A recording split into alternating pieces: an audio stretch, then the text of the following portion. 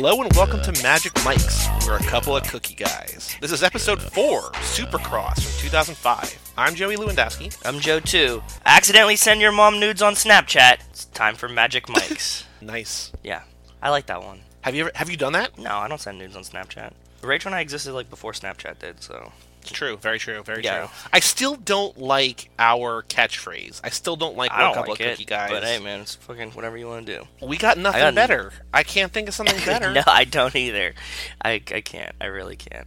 I don't even know where to begin with this movie. I'm trying. Let me start. Okay, so this is a movie that I was really looking forward to, right? Absolutely. It has a 5 on Rotten Tomatoes, and you know, by the Joe scale, anything less than 20 and greater than 80 is good. 5 Sure. is like peak what I'm looking for in a movie. It's amazing. Yeah. That's amazing. I didn't look at Rotten Tomatoes. That's amazing. Yeah, essentially, like, I think that what we should do is, like, for my scale, is you just start at 50 and you add or subtract, what is it? Like, you... Distance from 0 Yes, or 100. It's the exactly. same thing. Like, it's like a 5 is equal to a 95. Exactly. So, I want to say that I watched this movie, and I'm not disappointed. This was a perfect 5 tomato rating. And it was everything that I hoped and dreamed for in a movie.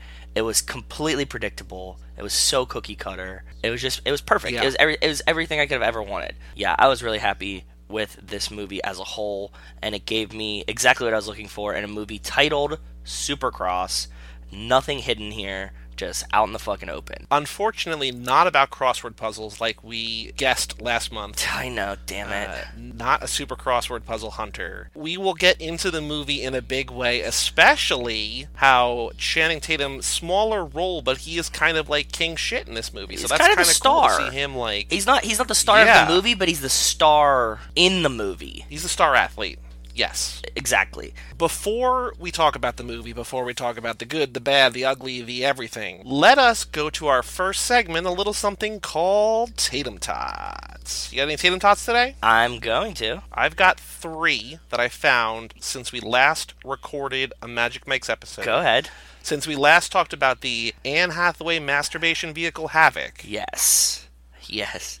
I have 3 little bits of news that have come up about Channing Tatum in the last month. Number Go 1, ahead. this was right after we recorded. Go ahead. I'm excited. What is it? Channing Tatum and Jenna Dewan released their Sex tape. step-up audition tape. No, Okay. that would be news. Okay. This was their step-up audition tape, and everything was like, it's as flirtatious and sexy as you'd imagine. Ooh. And it's not. Okay. Did you watch it or no? No, I didn't watch it. I posted it like 4 weeks ago, like right at the beginning of February. It came out. It was basically everywhere right at the beginning of February. And I Okay. was like, oh, okay. And it's Jenna Dewan introing it like, hey guys, look what I just found. It's super awkward. I'm super, embarrassed by it, but here we go. And there's not much to it. It's just like them sort of doing a chemistry reading, I guess, kind of. It's, Okay. It's fine, but there was like, it was A lot of basically hype. the top story in my Google alerts every day for like a week. Yeah, a lot of hype. So you were disappointed by it. Disappointed, absolutely. That sucks then. I have a Tatum Tot that's kind of appropriate for this movie. It's timely and appropriate. Channing Tatum will be the Grand Marshal at this year's Honda Indy Grand Prix event of Alabama. Is he from Alabama? Did we talk about this? He is, because when Yeah. Doug Jones was running against Roy Moore, he came out and said, do the right thing, vote for the guy who's not a child molester. Or whatever. Fair enough. Yeah, so he's going to be like the Grand Marshal of this fucking Indy Grand Prix race, which is pretty cool. We know how he knows how to handle himself on a track. Definitely. I think I saw a news story from earlier in the month that maybe he did that at a different race too, because the one you said doesn't sound familiar. Yeah. I think he might have done another one recently. Oh, this is going to be in April, though. Yeah, I don't remember where this was. I could find it, but I'm not going to find it. We'll just pretend it's 2 different things. And like I think we mentioned on maybe the last Too Fast, Too Forever episode, go check out that podcast. Yes. Where we talk about Fast and Furious movies. Yes. Charlize Theron just did the Daytona 500. Oh. She just was the Grand Marshal of the Daytona 500. That's crazy. So, Why like, did there they pick is her for a, Daytona 5? That's weird. Like, I get, like, Channing is, like, he's kind of like a Alabama and kind of a redneck a little bit, so, like, it would make more sense. But I guess it's IndyCar, so it's not really... IndyCar is kind of classy. Yeah, I don't know. I think it's kind of like she's got a movie coming out. She's a big name. Okay. They're doing the promotion tour. Well, we also noticed the first, 15 or 20 movies in Charlize in Watch the Throne. Go check out that podcast. Yeah. that me and resident historian Mike Manzi talk about on that Resident one. historian Mike Manzi. In a lot of her early movies, she kind of plays like a Southerner. Like, she's got a Southern twang. She's got, like, this drawl. Interesting. And Mike was saying, if you just watched her movies and knew nothing about her, there's a chance that you might have thought she's from the South. So, I'm not saying that that's why they picked her for the Daytona 500, but there is sort of this precedent there, this history there. Yeah. That she and the South kind of go hand in hand a little bit. Interesting, dude. That's really crazy. I'm surprised. I didn't know that she was so cast as Southern. I would not cast her as Southern, but it kind of makes sense. She has like this wholesome feel, I guess. So yes, that's what I was looking for. My next Tatum Tot is sort of a follow-up to something that we've been talking about for a couple of months now that you first brought up about whether or not Channing and Jenna are on The Rocks. Yeah, for sure. So after, I think there was something that we talked about last month about like an interview that she gave or something maybe. I know that Ava Mendes gave one about Gosling, but I think there was one about Jenna Dewan and Channing too. There were a lot of articles right after we recorded the last one about like how, they schedule time to have sex and like they fight like any other couple, and like there's a lot of like that's interesting articles that are focusing on their relationship, and it's like, oh, okay, so like they're trying to show like they're real. Yeah. I don't know. I just hope I don't want them to break up. I don't want them to break up. I don't want them to break up either, man. It would be a sad day if we lose this couple. But think of the potential we could have. Like maybe he would start dating Charlize, and we would just have like an intercage relationship. Yeah. It'd be really interesting. Yep. So, do you have another one? I got Last one one more. go. This came out today. Oh. The Step Up director knew that Channing and Jenna Dewan would, quote, be together forever. That he saw their chemistry on set and was like, these two are destined to be together. Wow. So that's kind of cute. That's really cute and really weird. I guess. I mean, I don't know how much I would notice that as like a director. I think you would. I mean, if you find these people to be in your movie, and you see them every day on set, and you see them the way that they interact with each other, like, I think that you would be pretty observant to be like, oh shit, like these guys are into each other, and not just like, because I'm sure on set there's a lot of like romances, whether they actually like become anything or not, but a lot of scenes have relationships, and there's like this chemistry and this like sexual tension and everything. I'm sure you see a lot of that where like it's for the screen and it works on screen, but off camera it doesn't. They're like not buds. I'm sure that now with that this you say one, it, like if you catch them like giggling and hanging out when it's like not time to shoot scenes, then I guess it would be kind of apparent. Yeah, you're right. Like it's the same kind of thing I think that like in Game of Thrones, like when Jon Snow and Ygritte, Kit Harington and Rose Leslie started dating because they were in a relationship on the show, and it's like when you're forced to be in a relationship on a show with someone and you're forced to spend time with them and be like romantic, and like when they're also really good looking and single, sometimes things just happen. You know what I mean? Yeah, definitely. I get it. Did you and I talk about this, like shippers? Did we talk about this? We've talked about shippers, but I don't know what you're sort of getting at.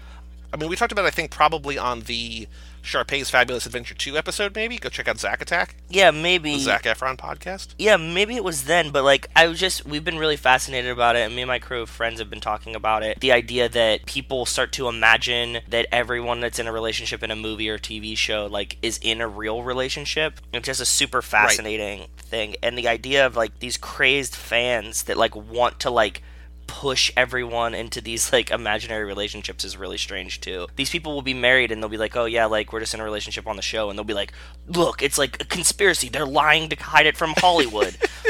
That's really interesting. On Mark Maron's podcast, he talks a lot about how he, in his brain, assumes that like once you do a movie with someone, you just talk to them like you're just like friends with them forever. But then as he keeps talking to people about that, he says that he realizes that's not the way Hollywood works. Like you're working. You spend every day with these people on set for 6 weeks or 8 weeks or a couple months or whatever. The shooting wraps, and like you probably never see each other again unless you're on another movie with them. Like that's there's a good just point. So many people. Yeah, I didn't even think about that. Like you do just assume that like I guess a lot of the movies we watch are like continual ones, but you're like, yeah, dude, like I would imagine right now that like Zac Efron, Vanessa Hudgens, and all of them just like have a group chat that they just like talk in all day. But that's not necessarily true. Like they're like all doing other shit. I think it's different for TV shows that run like 6 or 8 or 10 years or whatever, because like that's a longer commitment. You're with them for several months every year for years and years and years. I think that's different. I also do think that it's sort of the impression that they give off to the media, whether or not it's true. But I think that when you are in a franchise, like Zeph and Vanessa Hudgens and Ashley Tisdale and all that. Fast and Furious. I do think that there's probably, or Fast and Furious, I do think that there's more of a chance that you see each other when you're not shooting and stuff like that, just because you're always with those people. Or, you know, in the Tyrese and The Rock's case, and Vin Diesel in The Rock's case, like, it can kind of break you apart. So, you know, it can go either way. Yeah, I think that plays into, like, the promo stuff, too. Like, if you, like, have to be traveling and shooting promo with these people, like, you're gonna see them enough that you're, like, constantly with them and talking to them. So unless you, like, really hate them, like, if they're, like, kind of cool and you kind of mesh, you'll be, like, buds, you know, at least until the movie's over. But yeah, that was a nice little side path that we took. You got any more Tatum Tots? No, I don't have any more Tatum Tots. That's all I got for today. You covered all the ones that I would have used. So it was kind of a quiet month, I think, for Channing, as Gambit is on hold. I don't know what else he's shooting, because I'm sure that Snowman movie he did the voices of already, so I don't know what else he's got going on. Maybe he's just doing some producing work on the Step Up YouTube series, but not a lot of Channing news in the news. Well, hopefully that just means he's working a ton, and that we'll get some more new stuff soon. That's all that I'm hoping that means. All right, time to talk about Supercross. I'm going to ask you this, but I already know the answer to it. Do you know anything about Supercross and or dirt bikes? I know that I had friends who were into them in high school and middle school and stuff like that. Like racing, or just like... I think racing, because like I had friends who owned them, and like that was like what they talked about all the time. So I don't know if they ever got, like, were good. Like, I don't know if they ever went to, like, Supermoto or anything like this. I had friends who were into it pretty heavily, but I never talked to them about it because I never had any interest in it. Like, I never engaged with them on that. I'm like, oh, that's cool. Like, that's a cool hobby to have. Like, not for me at all. I'm sure you do, knowing your history with Fast and Furious and cars and everything. I'm sure you know more than me. I just don't know how much. No, I don't. I actually, that's the thing. Supercross. I don't really know anything about Supercross, and I'm kind of jealous that, like, I never got into it. But I know some guys that did do Supercross that like worked across the street from my parents. All I know about these guys are that they get fucked up. Like physically? Yeah.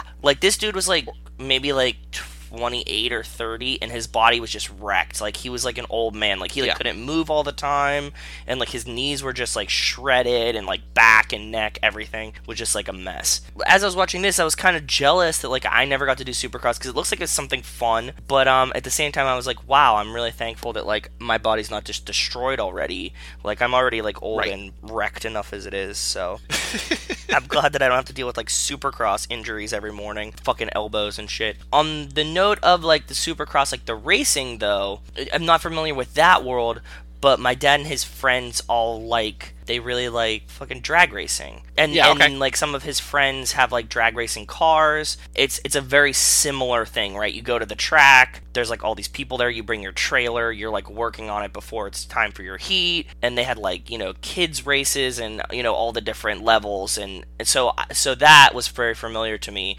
although I don't know about specifically dirt bike Supercross type racing. So right, like I never got into that, like I was saying, but my dad was also into, or is into, somewhat drag racing too. Like he likes funny cars, like the stock cars and everything. Like watching it or doing it? We never or what? Went to them. No, just watching. Like he would watch on TV though. Like there's like a bunch of times that I remember him watching on TV. Yeah, it's cool. I think he probably grew up going to it or something, but I never went. Like I think he always like was like, oh, I should bring you sometime, like, because he, like, it's not like he went without me.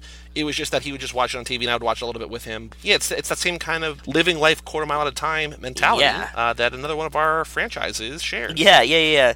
I like watching Funny Car on TV too, so I can relate. It's always on like Saturday mornings, and it's just nonsense. So that was my experience with the background of the movie. I just wanted to know how familiar you were with this, because after this movie, because I'm not very familiar with dirt bikes, I had to Google if NAMI was a real company or not, because they kind of made it, like, for a non-dirt bike enthusiast, kind of seemed like a real company. They had like the fucking shitty Fox style logo. I was sold, man. I was like, man, maybe this is a real company, and I had to Google it. So it's not, surprisingly. Literally the only line of trivia on IMDb about this is that the 450 NAMI bikes ridden by Casey and Rowdy are just dressed up Honda 450s, which I don't know what a Honda 450 is, but I guess it's just this bike with a different logo on it. It's the engine size of the like bike. 450cc? Yeah.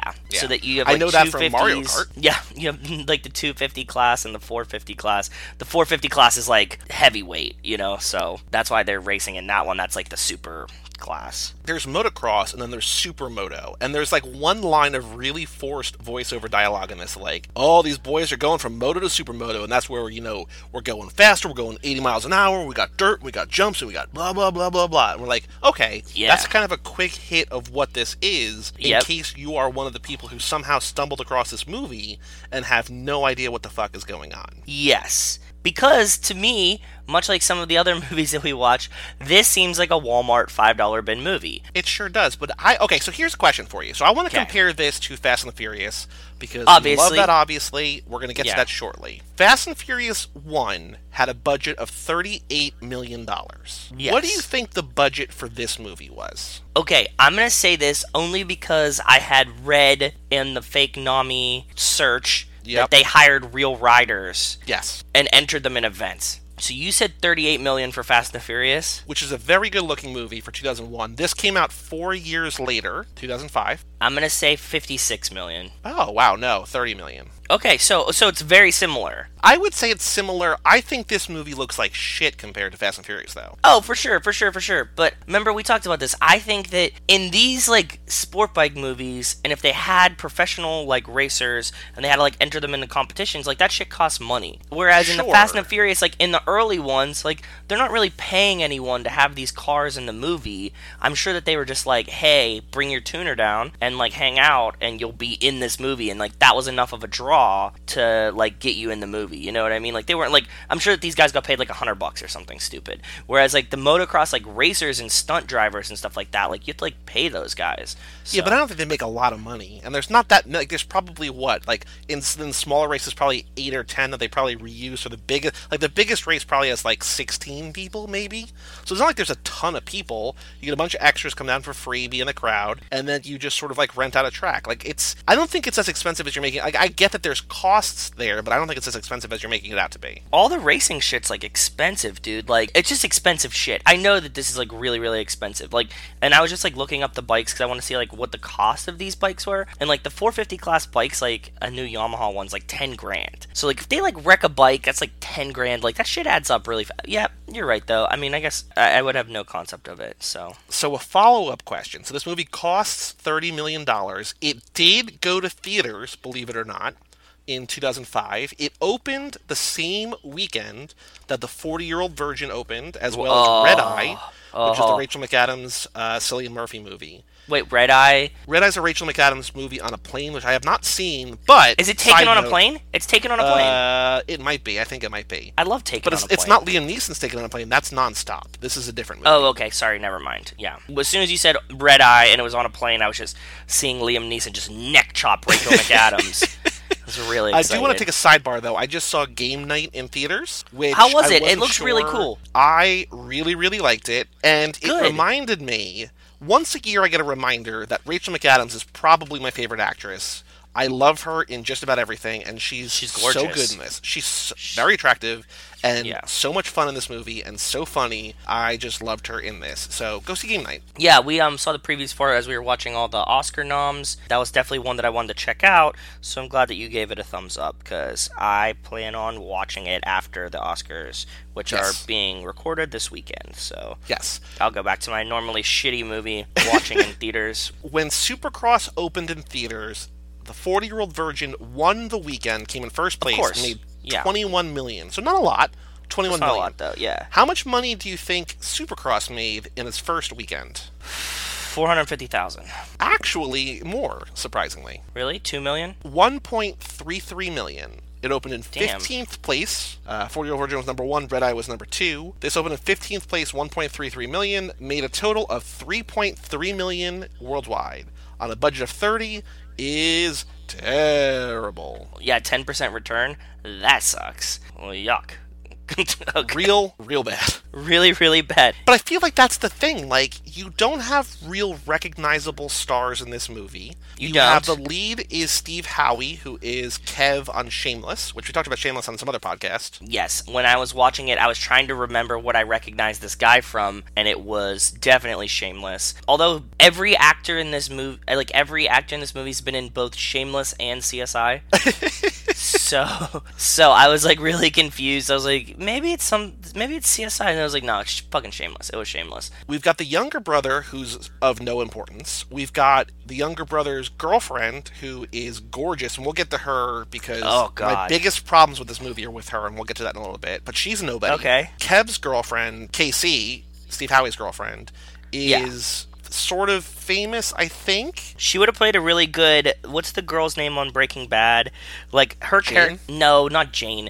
The one that's, like, in the later seasons that's, like, the businesswoman. Oh, Lydia Rodart Quayle? Yeah, Lydia. They're trying to make her like Lydia's character, but then she just winds up at the track and becomes, like, a track bunny immediately. So, it's like, okay. She is Sophia Bush, who I don't know if she's famous, but she's been in a bunch of things. She was on One Tree Hill for forever. She's in all those Chicago, like Chicago Fire, Chicago Med, Chicago PD. Who else were we just talking about that was in all the Chicagos? Or somebody wrote it, right? Well, when we were watching a movie and, like, the guy wrote all the Chicagos... I don't remember who it was. We watched too many things and talk about too many things. I don't remember. We definitely were talking about those. Yeah. But she's kind of someone, but she wasn't somebody then. Channing's obviously no one. We have Aaron Carter. I don't know if you realize that, but Aaron Carter is in this movie. No, when? He plays the hot blonde's brother. No, damn. So he's the one that pushes the brother in the beginning, then, yeah? Yes, because he makes fun of him later in the movie for it. Yeah, he's like, oh, did you, like, get back up after you fell there or something? Yeah, he says something weird.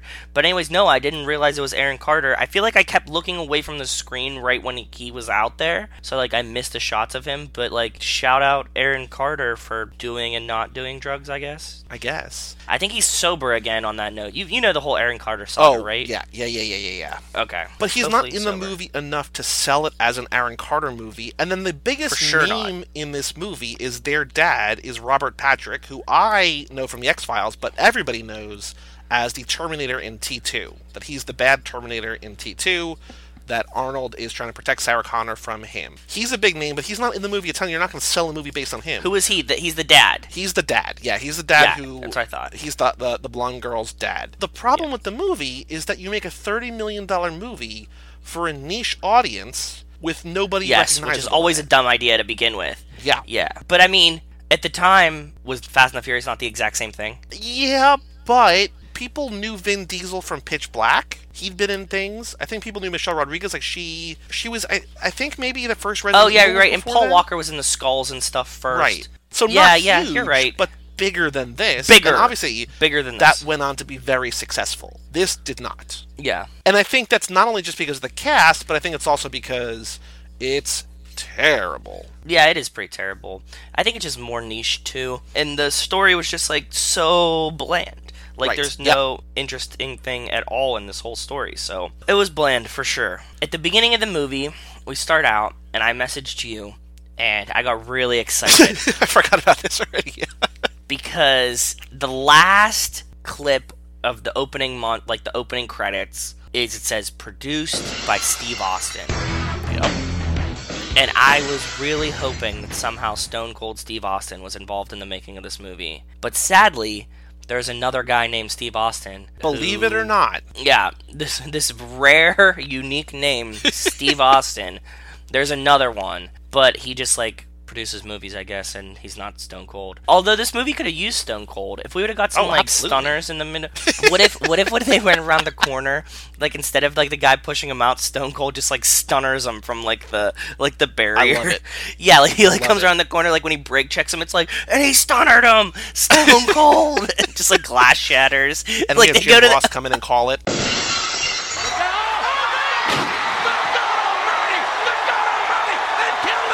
Yeah, exactly. Like, they come out, I would love to see, like, before, like, the gate drops, you just hear glass shattering, they're like, oh no, it's Stone Cold, and he gets on a bike. You see? I think this is a much better... we're already making a better movie than what it was. Absolutely. I would have paid $29 million to Stone Cold to have him in this movie, and then $1 million for everything else that we needed in the movie. This is why I'm not allowed to make movies. Because, like, that would have been my budget. I'd have been like, okay, we need Stone Cold, and we need a bunch of dirt bikes, and just, like, he's going to stunner everyone. It'll be like Mad Max. It'll be kind of... my brain's just way on a tangent. No, but it would have been good. I mean, it would have been better. Like, it's hard to make this movie worse, but it is easy to make it better, which is exactly what you do by bringing in Stone Cold Steve Austin. Another way you make this movie better is maybe you bring the beautiful Cameron Richardson on screen one time without completely objectifying her. Like, literally every time she's on screen, she's an object. She's a sex object, and she, like, is condoning it. Or, like, all of her, like, dialogue is, like, she says something so great. What is it? It's typical guy. When it comes to the real deal, they're like, huh? Huh? Yeah. So, before that, so I was kind of excited because I think of dirt biking, supercross, motocross, whatever, as this, like, guy-dominated sport. And here she is racing. I'm like, oh, first off, I didn't know it was co-ed. Second off, this is cool. This is cool that, like, she's playing with the guys, that she, like, I thought it might be a movie like she's competing. No, it's not that at all. Yeah, she might have been, like, the bad guy for a minute, right? Like, she could have been, I was thinking that, like, I thought that this was going to be their competition, honestly. It's going to be like, you have to race the girl, and, like, that was going to be the movie. I was like, oh, this is pretty cool. But instead, she's in a jumpsuit. She is, again, beautiful, but she's in a jumpsuit and you can't see her body. As she's walking away, she turns around, she's just like, stop staring at my ass. And it's just like, okay. So that was sort of weird. But she begins this relationship with the younger brother. The two main characters are Casey and Trip. Casey and Trip. Trip is the blonde one. He is going out with the blonde girl. Casey is the brunette, the brown hair one, going out with the brown hair girl. That's Sophia Bush. She's rich, and she sort of, like, doesn't belong in this world. But the movie does not give a shit about her because she's barely in the movie. Which one? Both of them? The brunette. No, the blonde. The blonde is in the movie a lot. Yeah, but I mean, even still, she, like, doesn't do anything. She's just... Oh, no. That's for sure. I think the next time we see Cameron Richardson, she's working on the bike because she's sort of a tomboy, and she's, like, using a wrench, and he's like, you gotta do it a different way, and then she, like, hurts herself. And I'm like, okay, so you have this movie where the girl is competent enough to, like, rebuild her bike or whatever, but she doesn't know how to use a wrench? Like, what is that saying? I don't know. You know what she is in this movie, right? She is... What her role is? Mia? No. She's a Manic Pixie Race Girl. Oh, yeah, I guess you're right. Yeah. Just absolutely Manic Pixie Dream Girl. Yeah. She's dirt bike niche, like, perfect woman. You know what I mean? She's gorgeous. Yep. She works on dirt bikes. She races dirt bikes. Yep. And then she's also like, objectify me all the time. Like, this is the greatest woman ever. Like, I fell in love with her. Right. Yeah. After she hurts her knuckle with the wrench, they go into the trailer, and she literally takes off her jumper to go down to her bra and underwear. At this point, they haven't even kissed. And he's like, do you want me to leave? She's like, ugh. He's being super gentlemanly. I wouldn't be stripping if I wanted you to leave. And then we cut away. Like, we don't know if they make out or do anything. Like, it's just like, what is happening? What was this movie rated? PG-13? I honestly have no idea. That's a good question. Yeah, I think it was PG-13 for, like, the teenage crowd. This was rated PG-13, yeah. You got it. Yeah, because that's what it had to be. So that was the cutaway, but they, like, imply that they banged there. But, like, you can still cut away and, like, have them kiss and then cut away. Like, it's just, they leave when they're on opposite couches still. It's, like, almost, like, intentionally unclear what happens. But, like, also, that's your dad's trailer? Are you, like, banging in your dad's trailer? And the dad's outside. Like, they're parked at the race. They're in the parking lot. Yeah, man, you'd smell it at least, right? Yeah, I think so. Maybe it's just like so much gas and grease, you probably maybe wouldn't. But yeah, I was really confused by this. I was like, it's a small ass trailer. It's probably hot. Interesting choice. The next time we see her is when she says that line that they go for a race. We'll get into how this all fits into the quote unquote plot of the movie. But she and Trip are racing just like in her backyard, which is like this massive dirt bike trail or whatever. Yeah, obviously she lives on like a fucking farm. They pull over to the side, and that's when, like, she's flirty with him, and then that's when she says what you said, typical guy. When it comes to the real deal, they're like, huh? And then she puts on her helmet, drives off, goes off the biggest hill in the world. No, you mixed them up. She says that when she's in the trailer. When she's at the... No, 100%. Because she says that, puts on her helmet, and then goes and does the backflip. Like, that is her badass moment. In the trailer, she says something about... I think it's the other way around. Hold on. It's the other way around. You're mixed up. That's fine. I am mixed up. You are right. You right? I was right? Okay, thank you. Yep. She says that in the trailer. She says like, I want to know if I'm like wasting my time with you. Yes. Oh no, she says you can't catch. He's like, you're always following me. Is like the one that she says right before she does the backflip. I do want to apologize. You were right. I was wrong. Thank you. I'm usually right on these. You just like we never do like editor's notes to fix them. Editor's note. Anytime that we like remember these things, I'm usually in the right. But when they're doing right before before she does the backflip, she's like, "Have you ever had a girlfriend?" And he's like, A serious girlfriend. Yeah. It says serious girlfriend, or just girlfriend. Serious girlfriend. Serious girlfriend. And he's like, "Where are you going with this?" And that's when she's like, "I don't want to be wasting my time, whatever." And then that's when she does the backflip. Like, it's this other sort of like cool badass moment. Like, look at this girl. Like, she wants to date. Then we see her again later when she convinces. Basically, I don't even know. So okay, we have to bring it back to the plot. Let's go through the plot. Okay, we got the beginning. We got the two brothers. Yes, they're both racing. They're both racers. The one's dating a brunette. Yep. Like, from the jump, and she's like, office woman, serious She's girl. the rich girl. She's the rich girl that doesn't fit in. Rich girl doesn't fit in, yes. Yep. Then they go to the racetrack because they race, like, amateur, whatever. And at the racetrack, we meet the blonde girl who we've been talking about. Yep. But the older brother, Kev from Shameless, is, like, really good at racing. They're both, like, really good, but from the beginning montage, we learn that they're two different racers. Yep. Kev plays it cool and tries to win, and Trip is the wild one. He races like his dad.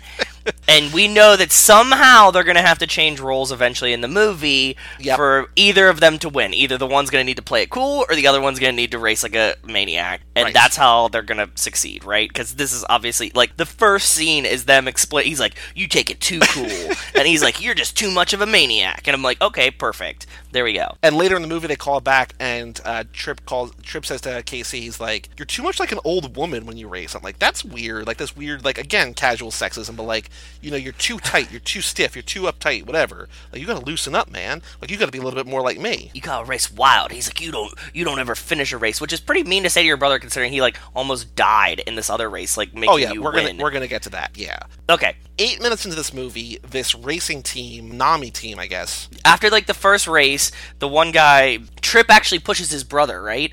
Like, Trip pushes his brother out of the way. Trip wins, but they see that the other, what is his name? Casey. They see that Casey is good. So the team, like, the race guy comes up and he's like, "Yo, dude, you looked really good out there. I know you didn't win, and we don't usually notice that, but, like, you look good. Do you want to come hang out with us at the Nami factory?" And they're like, "Yeah." And we go there, and they're like, "You gotta meet Rowdy Sparks." And last month, we knew that Channing was Rowdy Sparks. I'm like, oh, shit. Like, he's the Lance Armstrong of this team. He is. It becomes evident that Kev's role in this new team is be like a bodyguard. They do like a little practice lap, and then they say, "Do you want to be, we like lost a member of our team, we need a second racer, be the second racer." Before that, so I think the brothers are both racing or something, and Channing says, "Get my helmet, I'm going to show him how a big dog looks." Or a big dog eats or something. It's a big dog eats, yeah.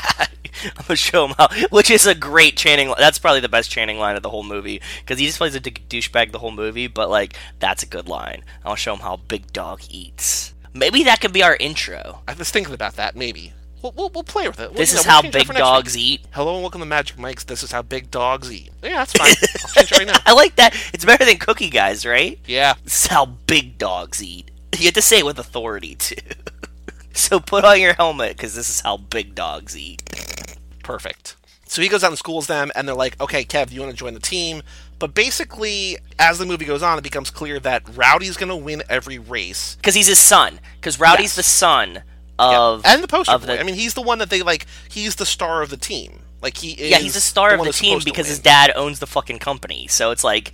His dad owns the motorcycle company. Obviously, your son's going to be the star. Right. They just need, like, a body that will just, like, make sure that nobody can pass behind him and that he wins. That's all they want. Because there's the dirtiest racer in the league, and Kev basically has to, like, protect Rowdy. What's his name? Tyler Evans. Yeah. I think so, yeah. And so that's his role. And so that's when eventually, like, he has to break off and, like, do his own thing because he wants to win, too. Yeah, like, the first races, the first one, what is it? He pushes, like, Tyler Evans. Or no, this is, like, maybe the second race. But, like, he does his role. They're like, "Okay, you did a great job. You finished fourth and you let Rowdy win. Good job." They're doing, like, Talladega Nights, like, shake and bake. But first is great, but second is great, too, Like, that's what they're doing. But they get to a race, and then they have to race Tyler Evans, who, as much as, like, Rowdy's kind of, like, the villain, I guess Tyler Evans is, like, the real villain, right? Well, Channing's not really, like, Rowdy's not the villain. He's just, like, He's the dirtiest racer in the league. Yeah. He's the villain. Tyler is for sure the villain. Like, he's the bad guy. Channing is, like, I don't know, it's hard to, and I think that's another problem with the movie, like, it's hard to articulate the relationships between everybody. Like we sort of have a broad sense, and we know how Yeah. they fit in the world. But they don't spend time really like amping up rivalries. Like we have a couple scenes of Channing like pissed off at his team. Because like, you're right, because like the brothers could have been rivals, the brother and the girl could have been rivals. Yep. Then them and Channing could have been rivals. Then him Yep. and Evans could have been rivals. And then like it's just like you don't have one solid rivalry. You're right. Because the one thing that we want to say, I don't think we said on this episode yet, is this movie is 77 minutes long, including credits. Like It's they short. fly through this movie.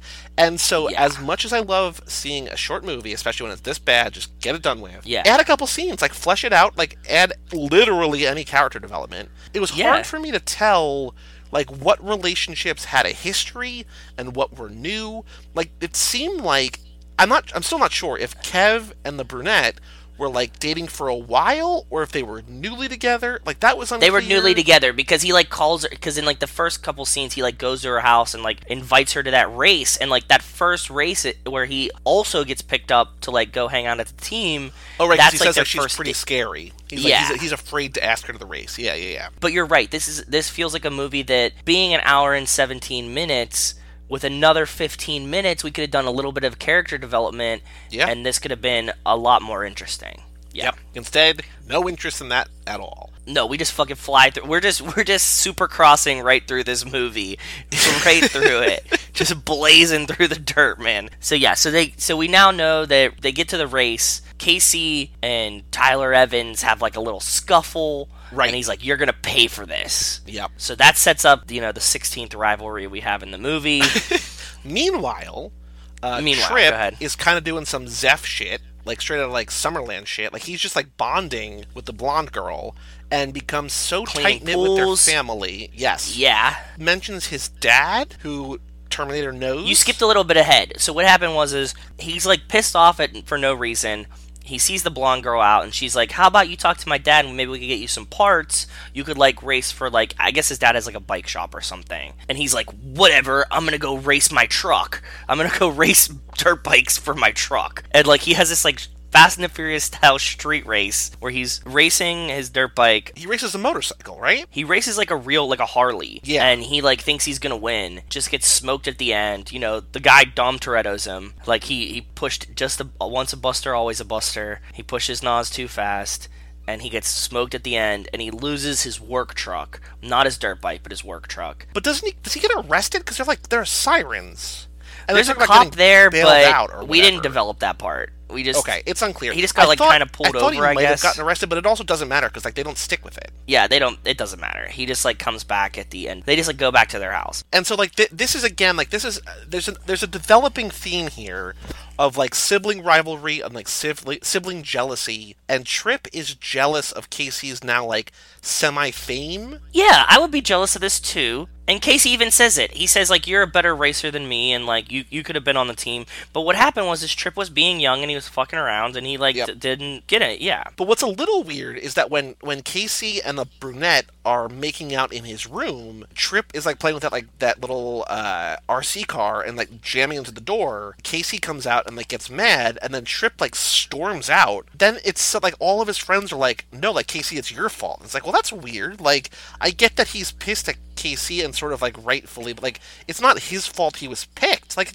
it seemed like this like artificially hyped conflict for just like for to be film honest, tension. like I got that too, and when I was there, I was a little weirded out by it because he really wasn't being a douche about it. No. Like he was just like, like I'm practicing, like I'm on the team, I'm gonna race this thing, but like he's not like showing off or like Right. telling his brother he's a scumbagger. He did tell him like, you're fucking your life up, like you shouldn't have like raced the truck away, you dummy. But it's good advice. Yeah, he's not rubbing it in his face. Like I Right. could see if he was like, "Look at all this cool shit I got that you don't have," but he's not. He's like just. It was weird. Trip is sort of in these like really depressive doldrums and like doesn't know what he wants to do with his life, and that's when the blonde girl sort of rescues him and sort of introduces him to her dad, right? And that's what she's saying about like you can get some parts, so you can get back out there, whatever. Yeah, she does the backflip. She does the backflip. They're hanging out. He somehow has a new truck, but we don't know how or where it's from. And he like brings his bike over, and he's having dirt bike day with his new girlfriend. But they're not boyfriend girlfriend yet because that happens later. Well, she's a manic pixie race girl, so obviously she doesn't want a label. She just wants to, have fun and be a race girl and be beautiful. She doesn't need to be called his girlfriend. She's gonna accept it on his terms. Duh. But then when Terminator sees how sort of in love they are, and how he's like a good guy, he's like, hey, come with me. And then like they just have like this souped out because he's like, you know, bike. you got a job and like all this thing, and he's like, you know, you'll never be a real dirt bike racer. And the kid's like, I know, but I like it, and like David and Goliath, man, like we can do this. And then he's like, come with me. And then greatest stroke of luck ever. Yep. His beautiful Manic Pixie Race girlfriend. Yep. Her dad just gives him a dirt bike. Just gives him a fucking... It's he's like letting him use it. He doesn't gift it to him. He's letting him use it. And there are conditions. But I mean... Yeah, I know. But there are conditions. You got to race on Sunday, gym on Monday. No booze, no drugs. Whatever money you win, we split 50-50, and keep your day job. So it's like, okay, like that's all like easy stuff. Like, don't get into trouble. Keep doing your job, race what you want to do anyway, and then like just like care about it. And it's like you can use this like bang my super daughter bike, yeah, and bang my daughter. Yeah, I mean it was pretty much the best deal ever. So I'm like, okay, cool. So at this point in the movie, I'm trying to figure out who is the actual star of this movie. Unclear. And who is gonna win, right? Because now Right. we have this guy with a bike, but you have his brother, but you have Rowdy, and you also have Tyler Evans. So I'm like, okay, this can get fucking crazy, right? And you have still the girl, so Yeah, and they have this like qualifier, I think, to like figure out who's going to get into like the semifinal race or something. Tripp he sets like the course record or the day record, like he has a 59-second flat lap, and he's like, he dominated this. And so they go to the race, and that's when we find out once and for all who's actually the star of this movie. Yes, because they go to this race, and they had to tell Casey 50 times that Channing's gonna win this. Like, you gotta make sure that Channing fucking wins. Because... And, like, that's it. Not only do they say that, but they also say, like, they keep calling Casey wingman. Like, you're the wingman, you're the wingman, you're his wingman. And I was like, that's gonna get to him sooner rather than later. Like, that's not what he wants to hear, because he's not part of this his own team. movie. Yeah. So he's mad. His brother's like actually really cool right now. He's like, dude, have a good race. Like, crazy seeing you here. Haha. Like, we're gonna race together. And it's like, okay, cool. You get all the motocross scenes for 20 minutes.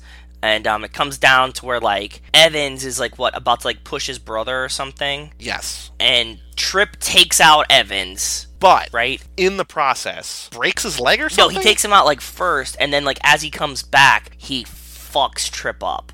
Like, really bad. And, yeah, and so Casey wins the race, but Tripp gets fucked up. He's in the hospital. He's, like, all sorts of messed up. He got a concussion and, like, a broken leg and a broken hip. Now they have to be re-brothered.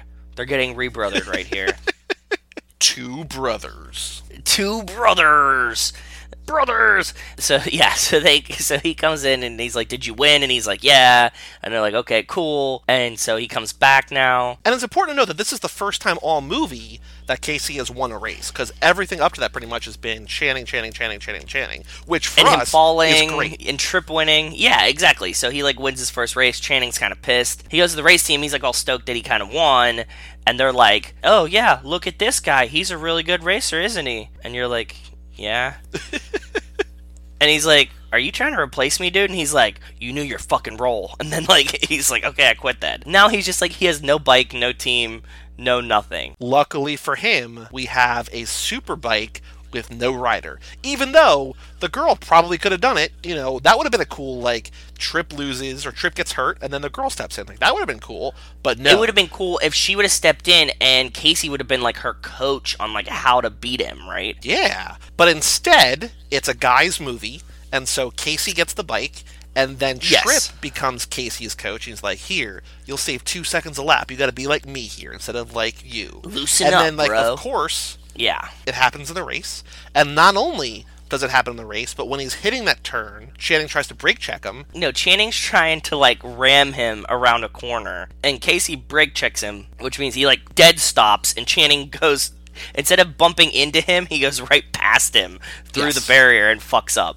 Casey wins the whole Vegas Supercross for Hog Heaven bike shop, I guess. Yep. But that's the end of the movie, right? There's, like, nothing else that happens after they're like no, go to, like, the let's only go other to thing the that podium. happens is that Casey goes on, like, he's like, I'm famous now, And then we cut to the Las Vegas Strip, and on the MGM marquee out front, there just says, like, Casey Lyle wins, or whatever. It's just like, oh, okay. Or Casey Carlisle wins. Carlisle. The thing. You know what I realized? I think What? why Channing hates him so much in this movie by the end is because in Coach Carter, he was Jason Lyle. And remember when in his freestyle, he was Jay Lyle. And I was like, Jay Lyle, like, he's the original Lyle. And you can't have another guy, stepping on his turf. Yeah, true, man. Yeah, maybe that's maybe that's why he hates him so much. Just movie universe. The very last line of the movie is, no one wins alone. Like, look who you needed to help win. You needed Trip, you needed the dad, you needed...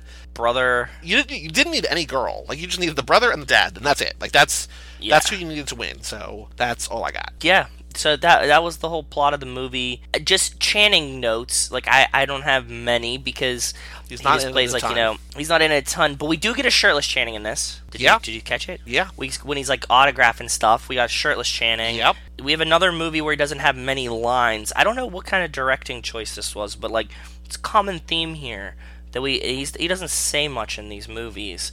And I don't know why they don't give him any lines in these movies, but they don't. I think just because Coach Carter was 04, this is 05, like, he's still at the beginning of his career. People don't know, like, they're casting him for his look. They're not casting him for his acting abilities. You know what I mean? So, I think they're just not sure what he can do. He also just gets characters that, like, don't really talk. So it's like, I guess that's what it is. So this is the 4th episode that we've done so far. Obviously, War of the Worlds is automatically last because he's not in that movie. But where in your top 3 Channing movies so far, how do you rank the first 3 movies that he's been in? We've got Coach Carter, we've got Havoc, and we've got this movie. How would you rate them? However you want to rate them. Just like in what order? This is tough. This is tougher than I expect. You want me to go first while you think, or do you want to give your opinion? No, I'm just working it out. I'm working it out. I would go first as this, because he's kind of the star. The movie's shit. Although I do like his character better in both Coach Carter and Coach Carter's second. So Coach Carter in this could be interchangeable. He like has more roles than Coach Carter. Yep. And then Havoc is third because he's just like not in it. If we're ranking them based on Channing, on Channing, yeah. But if you're, how about if you're ranking them based on like which of these 3 would you want to rewatch? This one. What order would that be? This is also number 1. This one. Also number 1. Yeah. This is like, it's so fucking stupid. Like, this is a perfect movie. The girl's gorgeous. I don't have to pay attention to it. This is right up my alley. I would probably least rewatch Coach Carter because it's like the most serious. Havoc, I could like look up and see Malibu's Most Wanted and Joseph Gordon-Levitt. And I'd be really happy. So I have it sort of the opposite of you. I have this third because I just hated this movie. Okay. I have number 2, Havoc, because I also hated that movie, but I feel like there's more to it. There's more people you know.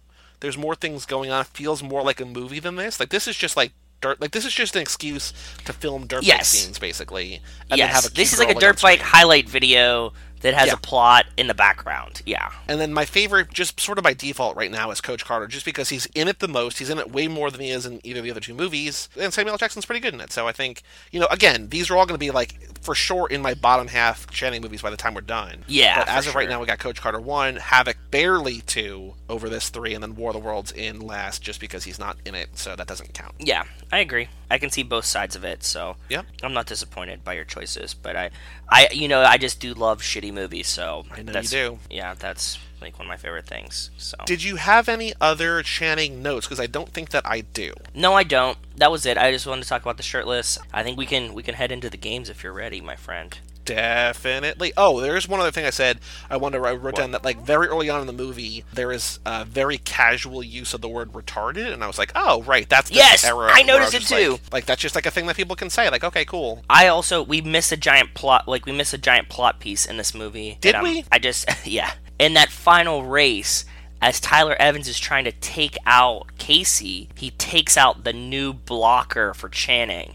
And that's how they get into like the one-on-one, epic battle at the end. Is that the blocker gets taken out by the enforcer. There's also a lot of Channing on TV in this movie, but like before, we don't see him interviewed. Like they cut to him like, all right, now time for an interview with Rowdy Sparks. And then like they ask him the question, then they cut away. I'm like, I understand that for the movie, kind of, but like for us. Would have liked to see those interviews. Yeah, I agree. I wonder how many of these people... I'm assuming that it's a lot, but I wonder how many of these people in this movie are, like, actual dirt bike people. Like, if we were dirt bike enthusiasts, we'll be like, oh, like that chick, that's the announcer, you know what I mean? Like, she's, like, the main sports announcer for dirt bikes. You know, it's so cool that she's in it. I just don't know what we do and don't know. You just said dirt bike enthusiasts, which reminds me of one of my favorite Mitch Hedberg jokes, where he says, if you boat a lot, you're known as a boating enthusiast. I like to boat, but I just don't want to ever be referred to as a boating enthusiast. I hope they call me a guy who likes to boat. Like, it's just like such a douchey way to like refer to people, but yeah. Yeah. Exactly. I'm not enthused by anything. The last thing I want to say before we get to the games is that this was directed by a guy named Steve Boyum, who his most watched film on Letterboxd is Johnny Tsunami, which I don't know if you remember. I think it was a Disney Channel original movie. I absolutely remember it. Yeah, it's the surfing one. Where he goes to Vermont. A Hawaiian kid goes to Vermont and takes to the snow slopes instead of the water. Yeah, that's right. The other important thing is that he also directed a movie 4 years earlier called Motocrossed, which is a Disney Channel original movie, another one of those, but another one about dirt bikes. So this guy just loves his dirt bikes. Just on like a little side note, yep, I would like to cut in when Too Fast, Too Forever, this podcast isn't gonna last forever, but when Too Fast, Too Forever, which will last forever, gets like to the end of the line, I would like to cut in Disney Channel movies. So okay. I think those would be good. And also porn parody movies. Oh boy. Because I think that will be hilarious. And we don't talk about the porn at all, we just talk about the plot. Okay. So we would do like a whole segment. Do you want to explain why that's on your mind today? Resident historian Mike Manzi, who will be on next month's episode, which is going to be a guide to recognizing your saints. So he'll be here next month to talk all about porn parodies. Yeah. He sent us a link because you guys did Keanu. Yep. He sent us a link today that there was a movie that came out called John Wank. Yep. That's a porn parody of John Wick. Yep. And I think they generally just crack me up. They're just fucking hilarious, right? Like, I think that all of these are funny. I think it's funny that they exist. I want to know the guy who was like, you know what? Here's a serious movie. Let's have sex in it. Yeah. And then, like, that guy needs a high five. He just, like, seems like somebody that has a sense of humor like I do. Like, and I don't know who's watching these porn parodies.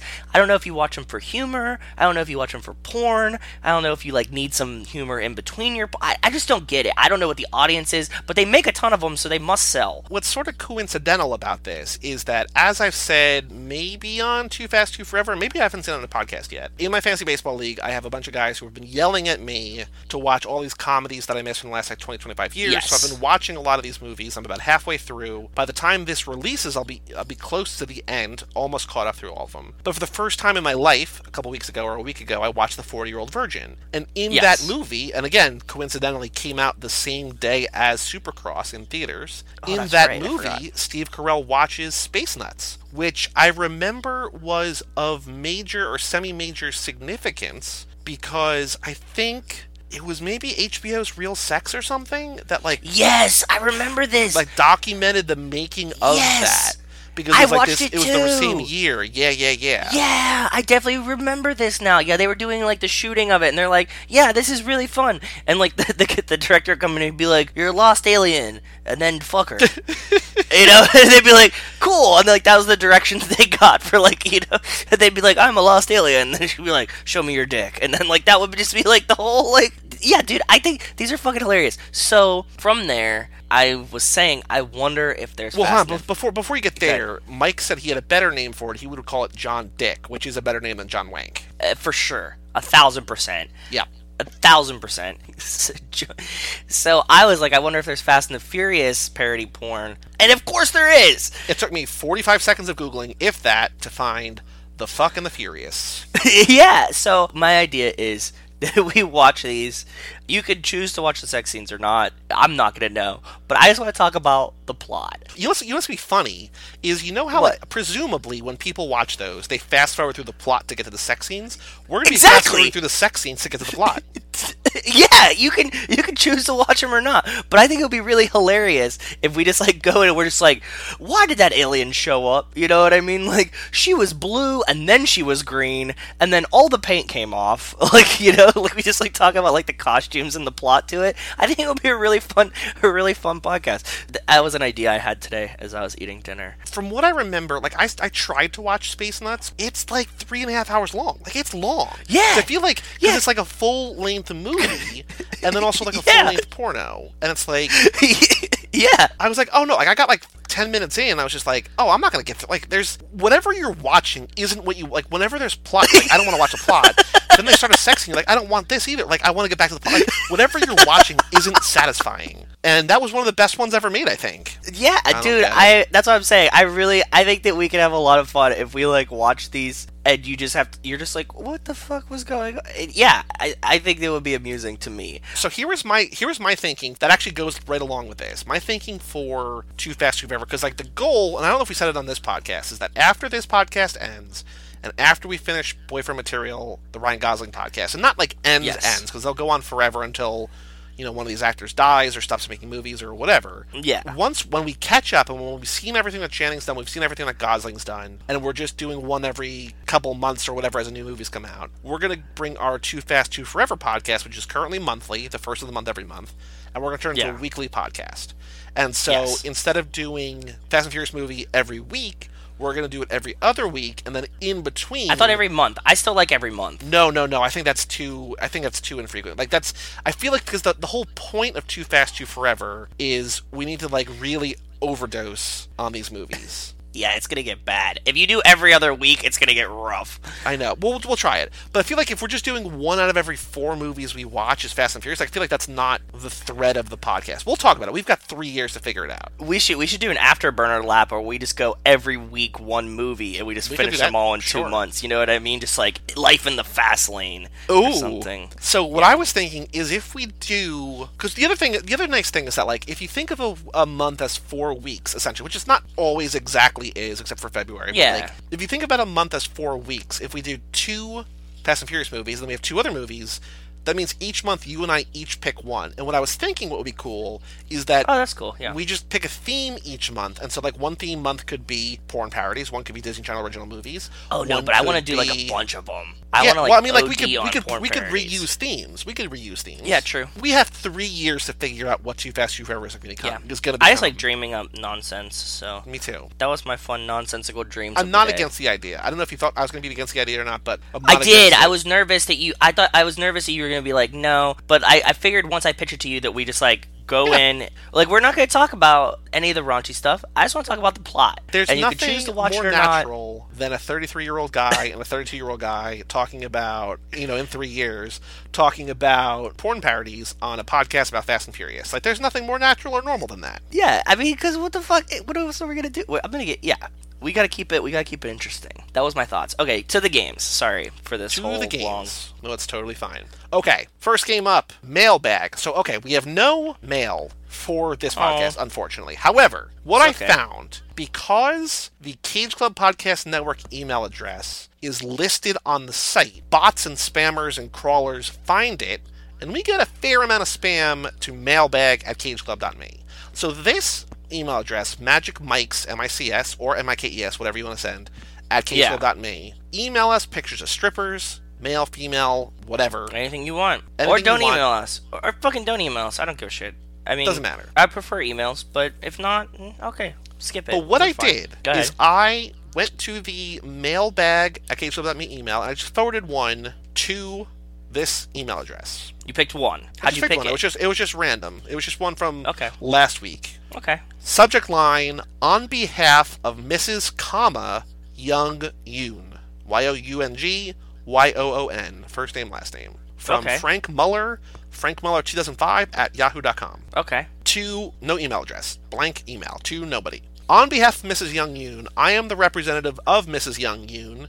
Mrs. Young Yoon would love to make a charity donation to an individual, charity organization, or company due to the state of her health.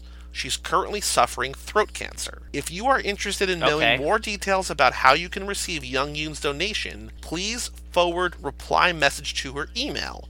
youngyunfoundation002@gmail.com. With regards, Mr. Frank Muller.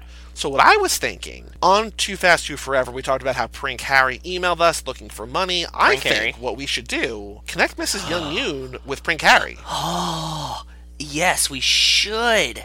Mrs. Young Yoon can pay for Prank Harry's school. Yeah. This will be, okay, that's a great Mrs. idea. Young Yoon has money she wants to give out. Now this, I feel, is a very interesting Nigerian prince letter, because she's not asking for money. She wants to give us money. No, but this is the Craigslist scam thing. You know what this is. Do I? The Craigslist scam, this was a big thing before, which is that what they do is they'll be like, I want to give you money, right?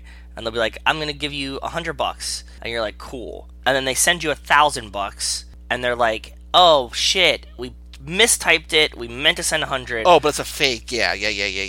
And then they're like, okay, send us 800 back, and we're good. After you do that, your bank's like, this $1,000 was fake, and then they take all of the money back. You know what I mean? You're out $800. Someone tried to do that to my dad on Craigslist. It happened. Yeah, it was like a common Craigslist scam for a while. I'm assuming that it's this is what I would guess. If they're trying to give you money, that's what it is. Or they're trying to steal your bank info. Either one. Well, Mrs. Young Yoon, go talk to Prank Harry. Prank Harry needs money. You have money. You guys can be in Ponzi scheme heaven together. Because you're dying. Yes, you're suffering throat cancer, and Prank Harry is just trying to, build schools. Get to know each other. Mrs. Young Yoon sounds like a really hood rapper name, right?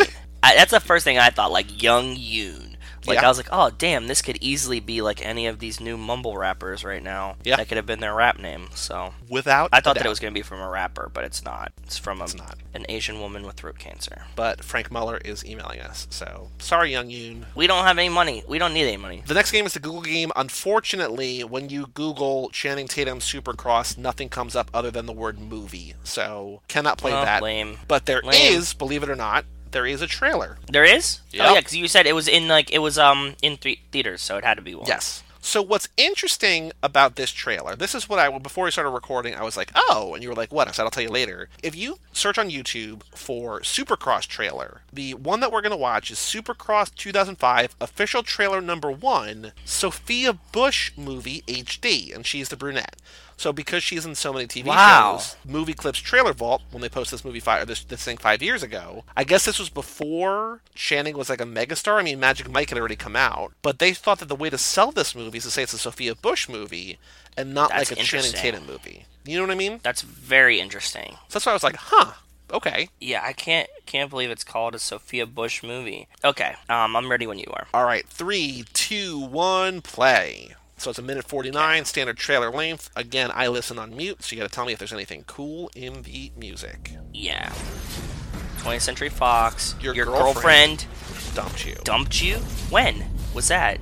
Your car was stolen? When was that? Your rent is overdue? Okay. Supercross shot, but these are the least of your worries. When you're 50 feet off the ground. Oh, okay. Okay. There we There's go. Like a Hot whole girls. School subplot that was. Oh no, maybe that wasn't school. Maybe that was just the racetrack girls. Yeah, it was just racetrack girls. There we go. We get the hot blonde. Yep. Blonde brother trip, and that was the. There's Sophia Bush. Yeah. $100,000 race. Very stylized for a movie that's not really stylized. It's you know what? It's the trailer looks very Fast and the Furious. There he was. Channing Tatum girl, shirtless. Right? Yep. Oh, it's Jesse James from fucking Monster Garage and stuff. What's her name's ex-husband? Sandra Bullock? Yeah, Sandra Bullock's ex-husband. Yeah. He cheated on her though. He's dead to me. Yeah, with the girl in the Nazi uniform. Backflip. We don't even know it's a girl. Nope. Super cool. Yeah. Okay. There's a lot of like first-person camera in this that's not in the movie, from what I remember. No, there was some GoPro stuff in the movie. I was thinking about it, saying like, man, they definitely didn't have GoPros then. Yeah, jumping, risk everything. Oh, blonde girl getting naked. Blonde girl getting naked. Yep. Fear nothing. A lot of No sexuality wimps. in this. Oozing sexuality. Supercross. Coming soon. I mean, I think that this is how you'd sell this movie to 14-year-olds. Yeah, Sounds about I think right. so too. What I want to do, it's gonna bring us into. I'm gonna pivot I'm gonna flip flop two segments. Normally we're gonna Okay. do the guesses next. We're gonna skip that for now because I want to do the Letterboxd game, because there is, in the plot description on Letterboxd, there is a storyline that I don't remember in this movie. That is Okay, like the go ahead, tell description me. of this movie. So Supercross. Okay, give me that to get into it. Yeah. This is the description of Supercross. Faced with the suspicious death of their father, two brothers must motivate one another to get back on their bikes and take the Las Vegas Motocross Championships by storm. What? Okay. When did the dad mysteriously die? They mention it briefly. It's definitely not one of the main plots of the movie. The plot is that, like, in the very, very, very beginning, they're like something about dad. When he says, "You race wild," he's like, "I race like dad."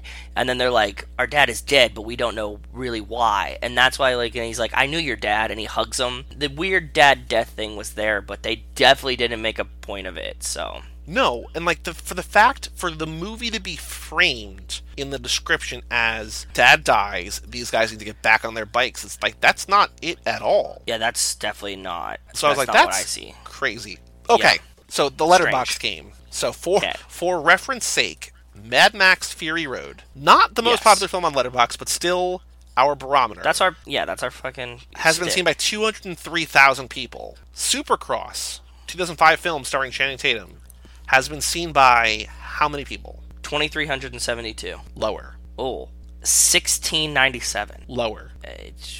I don't even 1423. Lower. Really, 800, Lower. 500. Lower. No way, 100. 326 have Damn. logged this movie on Letterboxd. Definitely wasn't a $5 Walmart bin movie. Out of those 326 people, how many have it in their top 4? 3. 0.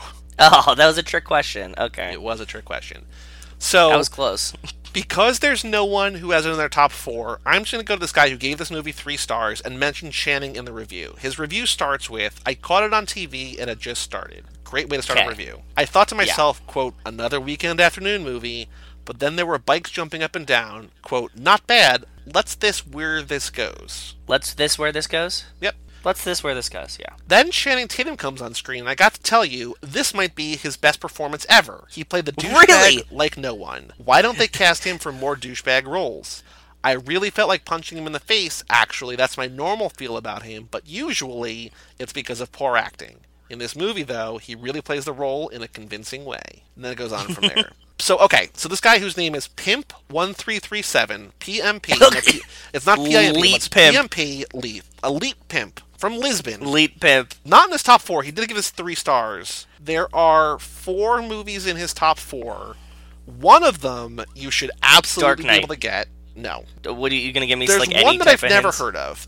The one I've never heard of is this movie Tai Guk Gi, The Brotherhood of War, which is a foreign film. Yeah. There's 3 movies that you should that you could get. One that you won't, but you could in theory get one from the same franchise as it. Something from the same franchise. So the movies are from 95, 2001, and 2002. 2001 and 2002. It's a He also, just franchise. for reference sake, God. rewatched Training Day, gave it 4 stars, and watched The Room for the first time and gave it 1 star. He's not very active on Letterboxd. Okay. He also has bad takes about The Room, but his top 3 movies. So his number 2 movie is, you need to get the number 2 movie. I can't give you any hints about it, but it's the most obvious choice. Guardians If of the you like this- Galaxy. if you like this movie, what's one of your favorite movies? Fast and Furious. Yep, that's number 2. Okay, cool. Number 1 is a movie that I don't know that we've ever talked about. It's from 1995. It has 2 of the biggest actors of all time in it. This was the movie that was billed as like, this actor and this actor are going to share the screen together. People have been waiting for this for years.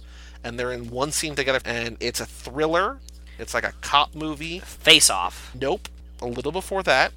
Heat. There you go. Number 1, Heat. Nice. How about that? That was a good guess, right? Yeah. De Niro and Pacino, right? Yep. Yeah. The only other movie, I don't think you're going to get this one. I'm trying to figure out. So the movie that you would guess was the first one in this little bit of a franchise. There's 3 movies. They're Korean movies. The first one is a movie I know Old Boy? you love. Yep. But it is Sympathy for Mr. Vengeance, Okay. which is either the second one or the third one along with Lady Vengeance. Yeah, I so forget. It's right in there. I do so. love Old Boy a lot. He has a pretty brotastic taste in movies. That's awesome. Yeah. Good for him. I mean, he's elite pimp, so He's Elite Pimp. makes sense. Oh, he gave Spring Breakers 4 stars. Surprisingly good. Even when I read the positive reviews, I never thought it would be this good. Really good directing, Great performances from the actors, especially James Franco and Ashley Benson. Good soundtrack as well. The pacing, however, lacked some consistency. Okay, cool. And then one other review I'm going to read. Oh, this is a good one. His review of Fast and Furious, 4 stars. His second favorite movie, 4 stars. The more I watch it, the better it gets. It's so ridiculously funny. It's like every scene has a memorable quote, and I love the LA setting. The casting is so strong and solid. For car guys, this is the movie. It's not like the people that made it knew anything about cars, but the movie used the street racing scene like no other,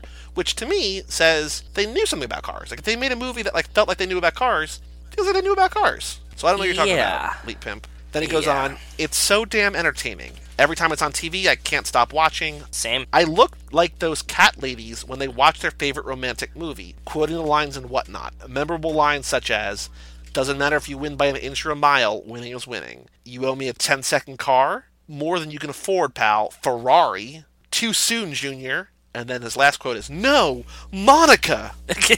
Monica! So that's that. So that's the Letterboxd game. Games, plural, whatever. Okay, time to guess dancing, shirtless, fight, and stripping. But first, before we do, we need to Let's see who won this round. Last one. Okay, so this is yours. I don't remember. Go ahead. Supercross, obviously about motorbikes. Ding, yes. Yes. He's shirtless because he's rebuilding his motorbike engine. People do that. He does not do that. So it's close, but not right. Yes. The problem with both of these is that we treat him like he's the star of every movie, and he's not the star of this movie. So, like, a lot of the things that we attribute to him might have been done by other people, not done by him. Yeah. When he works in the garage, he doesn't have a shirt on, obviously. He's holding a wrench, a little greasy. No one really greasy in this movie for a movie about dirt bikes. Everybody's pretty clean the entire time. What? It's a tie, Dad. What makes it a tie, Dad? There are no stains. Look at those clean clothes. What else would this be an ad for?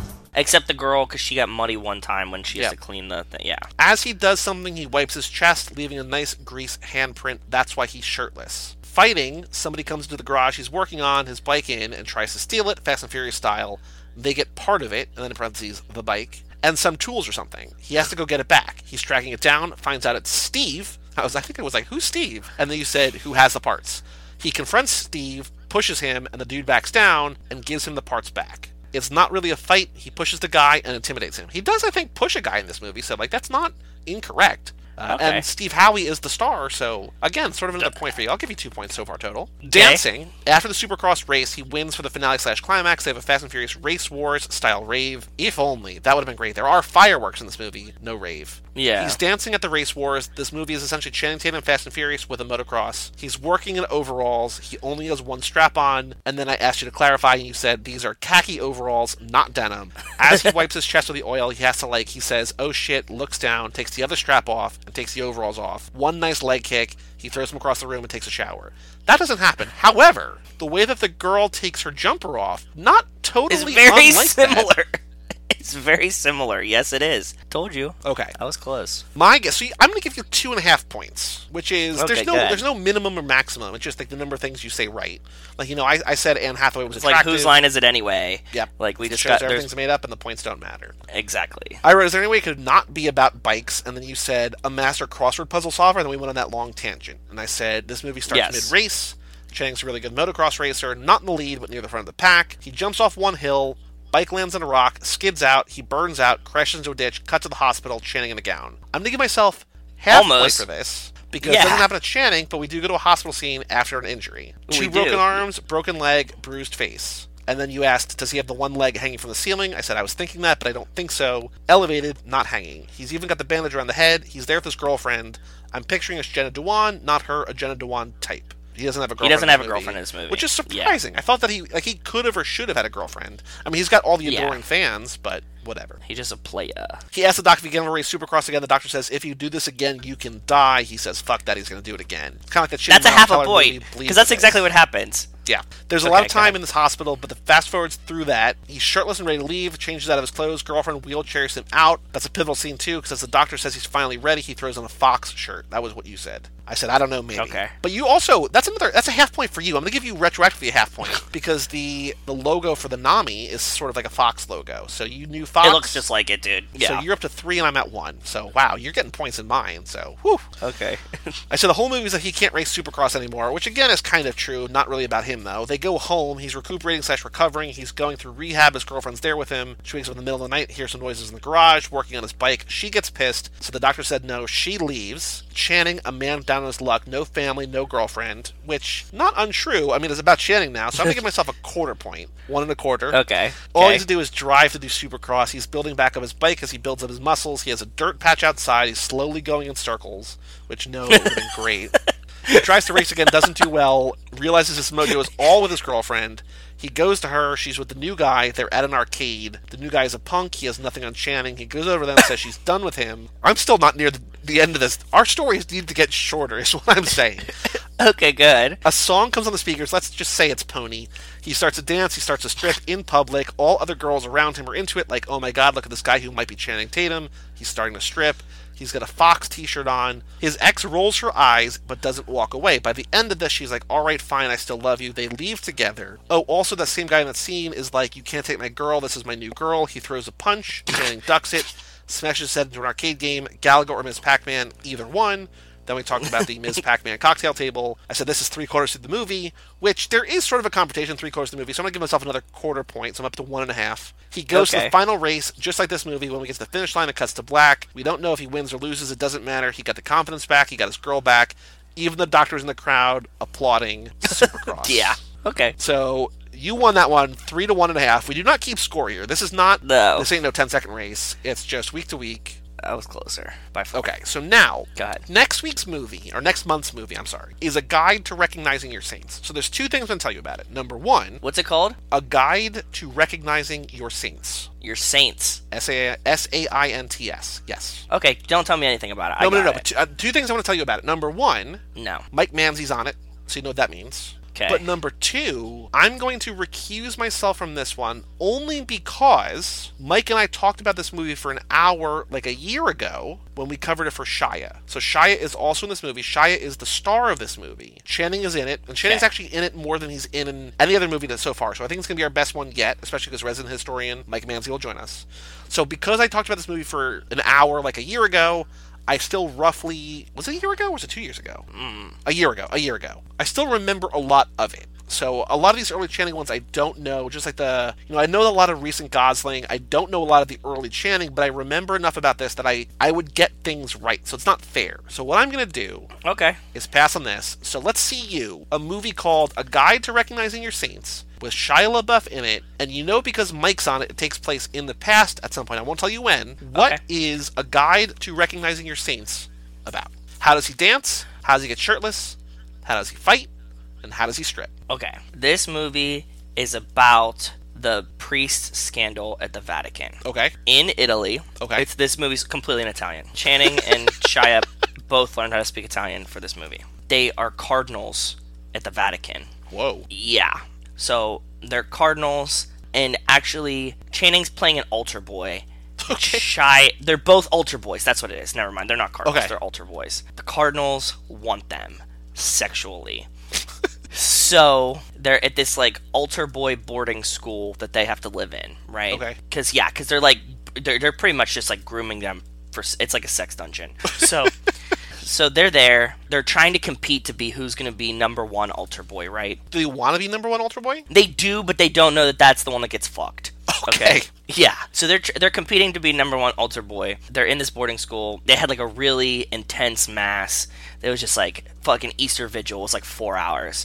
So they come out of it. Channing and Shia were like, they were just killing it. They just did everything at the exact right time.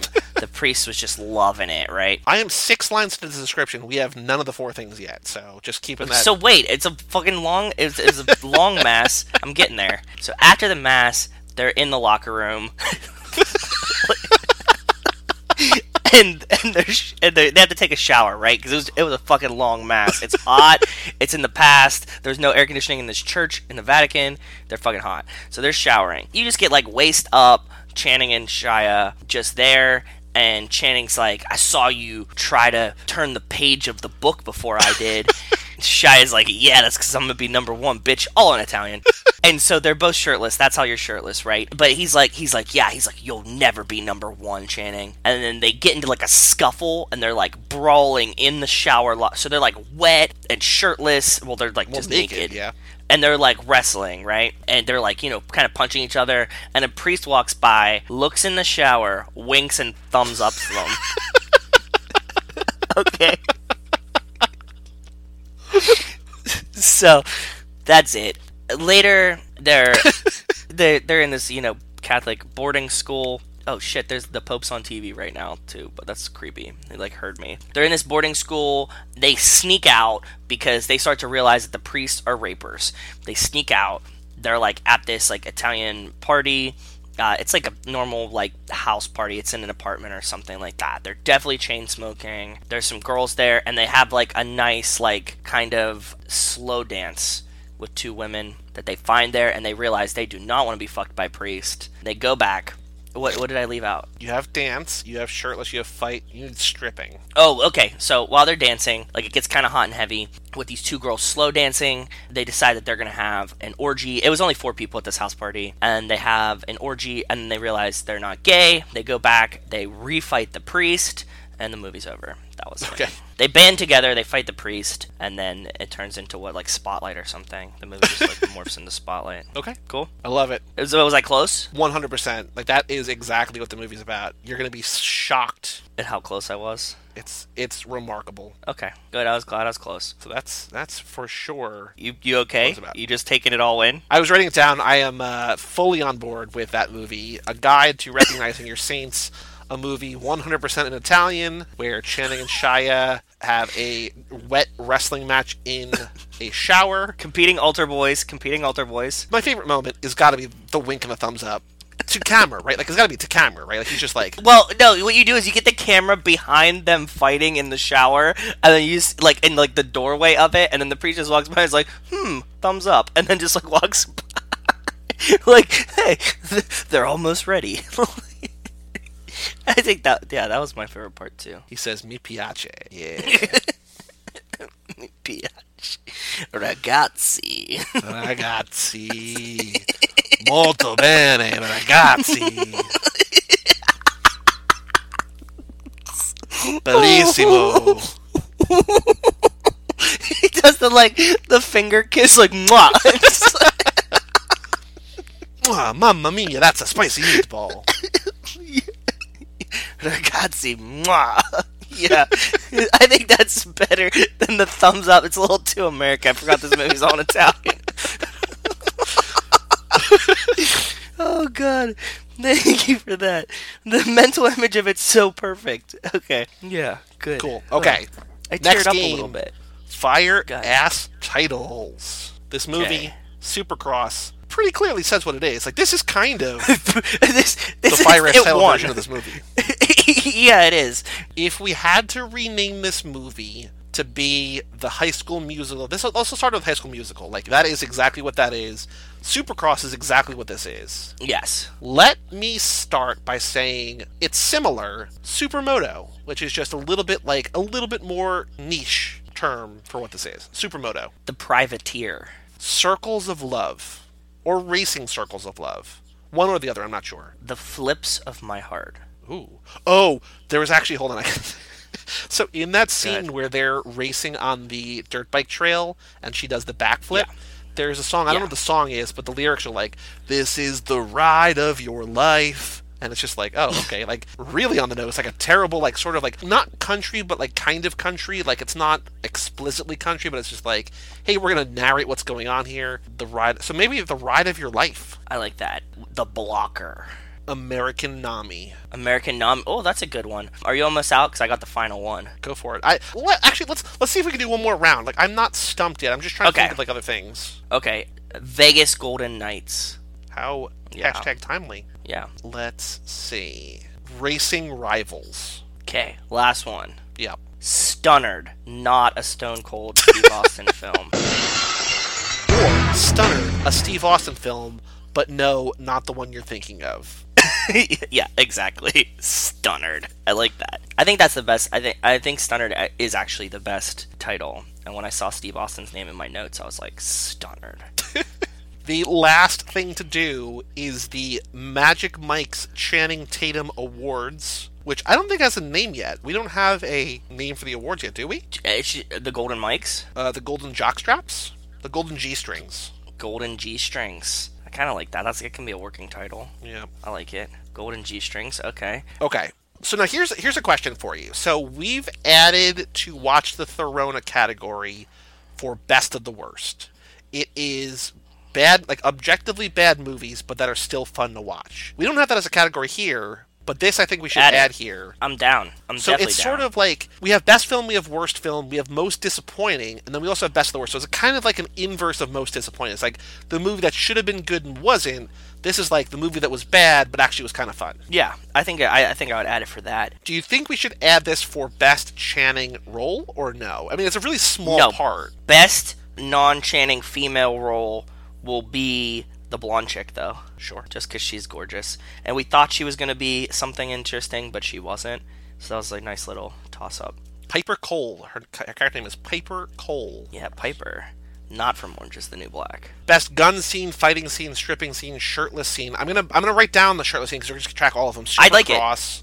Signing a fan's tits. Yeah. After a I race. liked it. There's no dancing scene. There's no love story. The soundtrack is nothing special. Song, there's nothing I remember really other than the ride of your life. Most fun film. Do you think we should? Okay, so should we get rid of most fun if we have best of the worst, or is that like a most fun that's also a good movie? Is that like a no? We should combine those somehow. Well, like because like Jump Street's gonna be fun, but it's gonna be good. Fun and or best of the worst. Okay, well I'll leave it for now. We can figure it out at the end. But I think that's it. Okay. Like there's none of the other categories that exist now deserve this film to be nominated. Is there anything else that we have not? No, that this movie deserves to be nominated for? No, okay. I don't think so. I think that was it. But I did enjoy it a lot, and I thought it was fun. So the last thing that you and I recorded is the Fast and Furious episode number 4, which came out 10 days ago on the Too Fast, Too Forever podcast. Poor one Afferletti. Shout out Giselle, who was in this movie. Gal Gadot. Oh, yeah. As a bad guy. The next thing we're recording is also with resident historian Mike Manzi. We are going to cover The Nice Guys, the Ryan Gosling, Russell Crowe movie from a couple years ago. That's right. So we get a lot of Mike time next month.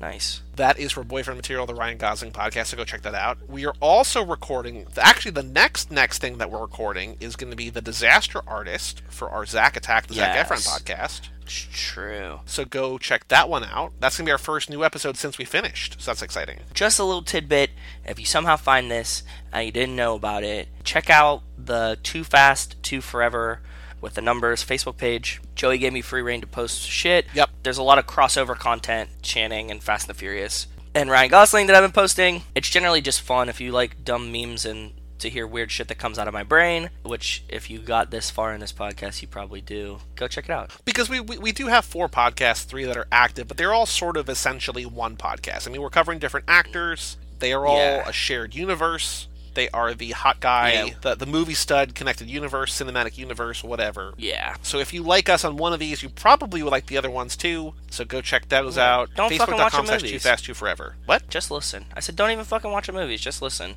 Yeah. Most of these movies, like these early ones, are not really worth watching. Yeah, they're just fun to talk about. You can rent this one on YouTube for a couple bucks. So if you want to see it, it's like $3 for the 80-minute movie. So that exists. I mean, cool. Don't, but you can. Yeah, I think our synopsis recap was good enough. The important thing about what sort of reminded me of The Disaster Artist is that I think it was an Amazon Studios movie, so it was available to, as we're recording this, I mean, it comes out on Blu-ray as we're recording this on the 13th, so even as this releases, it's still not available on Blu-ray, but Amazon's had it digitally for a couple weeks now, and I think it should probably be free to watch if you have Prime in the next couple weeks, probably, because that's what they sort of do. Like, they have a little bit of a window where they can sell it, and then if you just want to stream it, you can. So, I think because it's an Amazon Studios movie, you should be able to watch it free relatively soon, if not, on the 13th when the Blu-ray comes out. I'm not sure. Disaster Artist, Zack Attack. It was a good movie. We're going to release that on March 13th, so 2 days from now, if you're listening to this the day it comes out, check out that.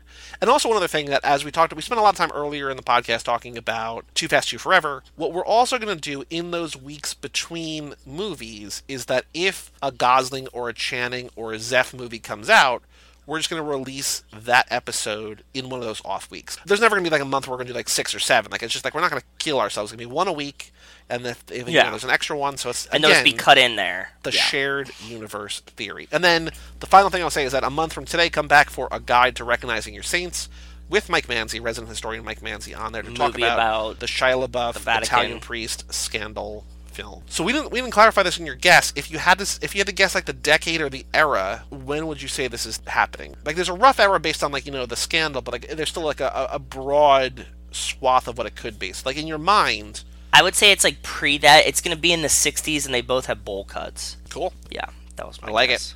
Any other thoughts about Supercross before we close up shop for today? Nope, that was it. Close up shop. Well played, sir. We have an email address, magicmikes@cageclub.me. Email us pictures of strippers. I will read literally anything that you put in the mailbox, so just send us whatever. Anything. If we don't get mail, we'll just have to read another spam email, which, you know, it's all right, but it's not great.